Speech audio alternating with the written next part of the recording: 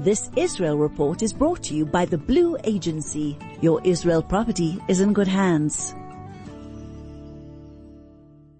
Owning properties in Israel can be a great investment, but challenging to manage if you're based abroad. The Blue Agency will manage every aspect of your property, finding and vetting tenants, maintaining your property and getting it rental ready, negotiating contracts and collecting rentals, reporting back to you regularly. The Blue Agency has built a reputation for trust and confidentiality over 20 years. The Blue Agency, your Israel property is in good hands. Contact us at www.theblueagency.com. The Israel Report for the latest news and insights with Anthony Reich. Anthony Reich, Boker Tov, a very good morning to you. Shavua Tov, how are you? Boker Tov, Shavua Tov. Yes, a weekend is a long time in a war situation, and so many things have happened since we last spoke on Thursday morning. Just to remind listeners, we were in the middle of our conversation on Thursday morning when you said there was a terror attack taking place in Jerusalem. Almost at that moment, we were just receiving reports of the terror attack in Jerusalem. And also, we were still in a truce situation with regard to... Which was bizarre, the current war. That this was a truce. Hamas quite comfortable with taking responsibility for a terror attack. So many things have happened. First of all, what I'd like to say, just to extend what you were saying just before we came on air, Howard, is that there were some amazing pictures showing a Chanukiah being put up in Gaza on a hillside, on a hilltop, so that the soldiers who are in Gaza will be able to appreciate the lights of Hanukkah while they are there, because, of course, later this week we begin the process of lighting lights for the 8 days of Hanukkah to celebrate that miracle. And there will be a Chanukiah in Gaza this year. So I think that's an amazing thing. And, of course, one of the other things that I've noticed over the weekend is that when we usually get our list of Shabbat times, what time Shabbat begins in various parts of Israel, now Gaza City is one of the entries on the list of when Shabbat begins and ends, to make sure that people who are there over Shabbat also know when Shabbat begins and ends. So this is a kind of a new reality that we find ourselves in over the last few months. But yes, the events over the weekend and the truce were certainly eventful. And as you rightly point out, there was a lot of anger on Thursday when not one but two terror attacks were carried out during the course of the day on Thursday, both of which were acknowledged by Hamas, even though we were in a true situation with regard to the war in Gaza. And interestingly, not only was there a truce in Gaza, but indeed Hezbollah on the northern border were also observing something of a truce. And even the Houthis from Yemen weren't firing missiles and weren't attacking American targets in Iraq, all surrounding the 7 days of truce that we had between ourselves and Hamas, which had been negotiated by the good officers of Qatar and of Egypt and the United States. They were all involved in negotiating the truce. But of course, when the terror attacks took place on Thursday, I think the writing by that stage was already on the wall that this truce was clearly coming to an end. And certainly a lot of Israelis were angered by the fact that Hamas would have the audacity to carry out an attack at the outskirts at the entrance of Jerusalem, while ostensibly observing a truce in Gaza, because that's not okay. I mean, the truce in Gaza extends beyond the borders of Gaza, and an attack in Jerusalem doesn't mean truce for us, at least. That's all part of the same constellation. In that attack, as I'm sure you already know, unfortunately, 4 people have died, including one heroic teacher of a girls' school who was standing at that bus stop at the entrance to Jerusalem, where so many people are always standing, waiting for buses to Tel Aviv, and in fact was once upon a time also a very, very popular hitchhiking spot. These days, hitchhiking is less of a thing than it used to be, but it's always been a very, very busy bus stop, and that's exactly where the terror attack took place, undoubtedly carried out by Hamas terrorists, and that pregnant teacher of the girls' school, in a split second, cleared the girls who were with her from the school to clear them to safety. And she, unfortunately, in the process, took the brunt of the attack and ultimately died with her unborn child. A hero, a real hero in that particular story. There is unfortunately also a slightly more negative side to that terror attack, because the person, the Israeli who actually killed the terrorist, was ultimately the victim of friendly fire from somebody else who also started to fire towards the scene of the attack. And it seems as if though that person, that Good Samaritan who killed the terrorist, took bullets from friendly fire, and he ultimately succumbed to his wounds later in the day on Thursday, bringing a total number of victims of that attack to 4, and a very, very tragic incident indeed. But of course, as I said, the writing was on the wall, and by the time we woke up at 7 o'clock on Friday morning, the war with Hamas was very much back on. The attacks began already from Gaza during the early hours of Friday morning.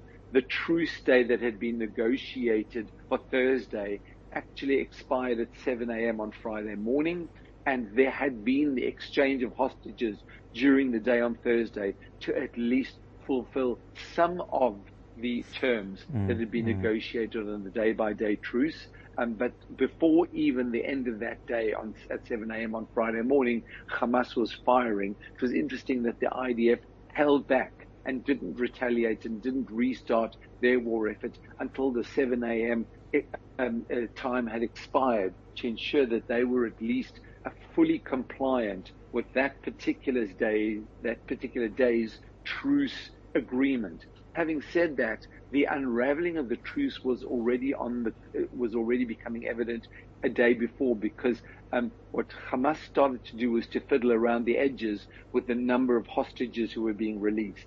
And so whereas 12 hostages were due to have been released on Thursday, we saw 2 releases. We saw two Russian citizens, and that's how they were labeled, as Russian citizens, being released first of all as a gesture to President Putin. It so happened that those Russian citizens also happened to be Israeli citizens, but they were formally not included as part of the truce agreement where we would exchange prisoners for hostages being released. So the 2 Russians were released, and then 8 Israelis were finally released very, very late on Thursday evening, which brought the number to 10. So how do we get to 12? Well, Hamas said yesterday, Wednesday, we released 2 Russian citizens as a gesture to President Putin. We're counting them in the 12 for today. So actually, you received 8 Israelis, 2 Russians yesterday, 2 Russians today, 12. That's our side of the deal. And so it became clear that there was going to be a lot of shenanigans around the agreements of how many people were to be released. And then we understand that the negotiations for the release of the next round of hostages also started to hit a snag, because Hamas then said, oh, well, we're now going to begin to release men, elderly men. And Israel said, hang on a second, you are still holding 17 women and children, and we're not going to accept receiving the men until all the women and children are returned home, including Shiri Bibas and her 2 children, Ariel and Kfir, 2 babies.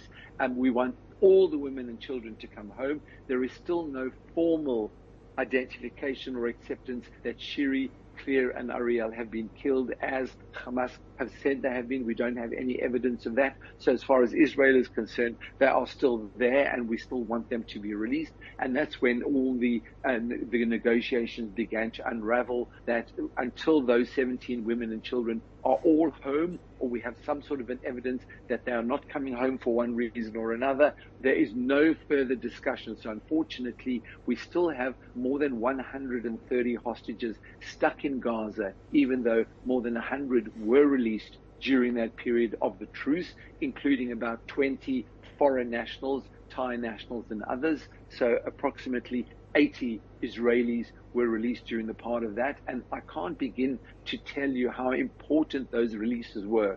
Some of those people really needed urgent medical attention.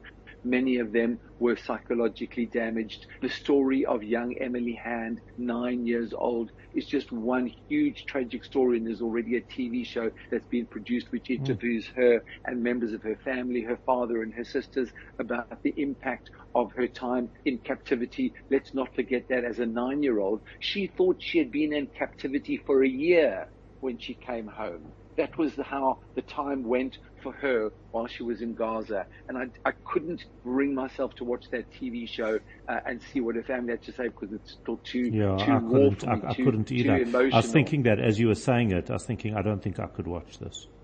It's too emotional for me, but I did see an advert for the show, and at the end of the clip, her father says in English, because of course he's an Irish national and an English speaker, and her father says, when he's asked, "What's next for you?"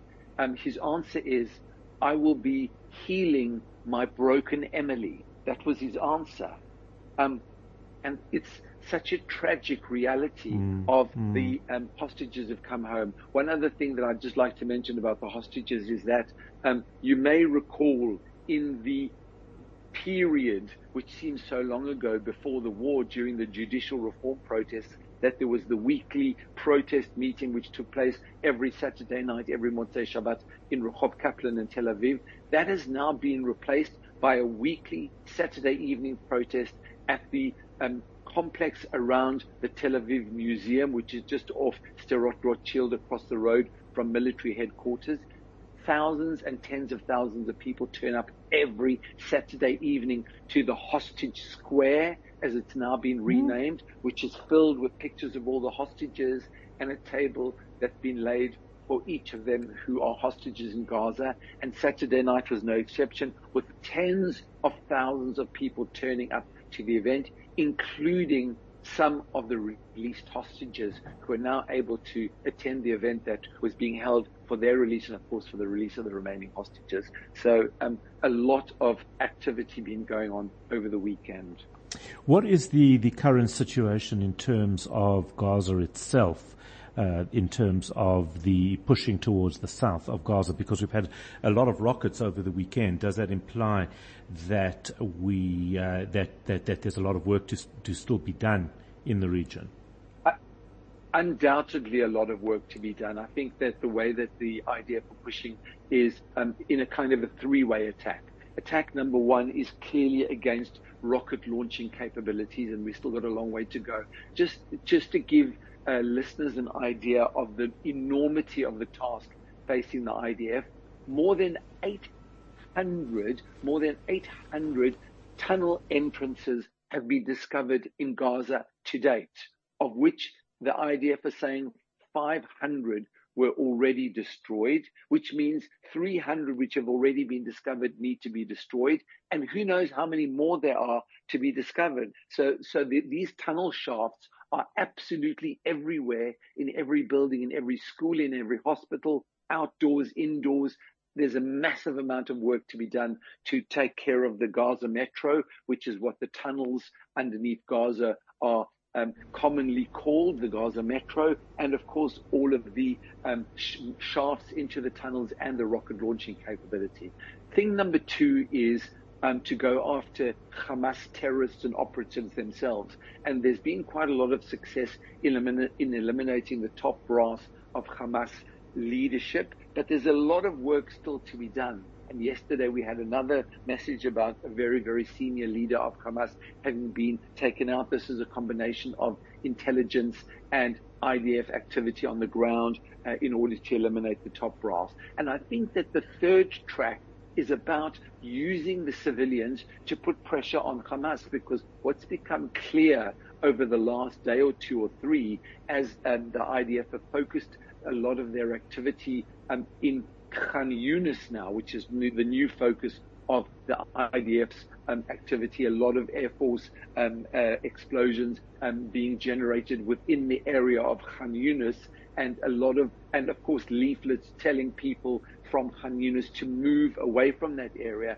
Let's not forget that a lot of the people who've already migrated from the north of the Gaza Strip found themselves in Khan Yunis. Now they're needing to get up again and move somewhere else. And there's a lot of pressure on the Gazan civilians to keep safe. The IDF are trying to keep them safe, but not necessarily primarily trying to protect them against the hardships of having to move around and being refugees. And this is generating a lot of pressure on the Hamas leadership. And it's been interesting to see that on social media, a lot of the Gazans are now saying, just give them their prisoners back and let them leave us alone.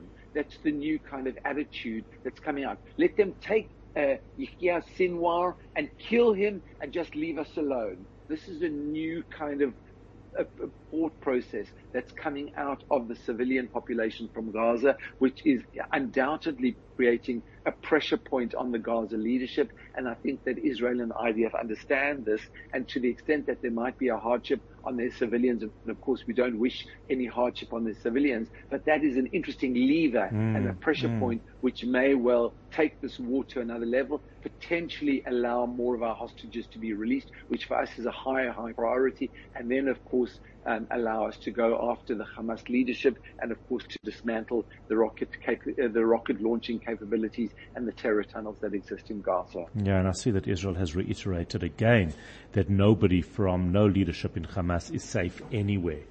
Just making sure that they fully understand that. Anthony Reich, that is where we leave it. Thank you as always. It has just gone 8 o'clock. I'm Howard Feldman. That was Anthony Reich with the Israel Report. You can catch Anthony tomorrow morning at 7:45. That Israel Report was brought to you by the Blue Agency. Your Israel property is in good hands. Hi, it's Barry Cohen from the Blue Agency. Israel is currently facing one of its biggest challenges ever. All of Klal Yisrael is praying for the safety of our soldiers and the return of the hostages. We hope and pray that our soldiers and security forces will prevail and that they will all return home speedily and triumphant. We hold the hands of our clients and friends who have children serving in Tzahal, who are protecting Israel and Jews around the world. May Hashem protect us all.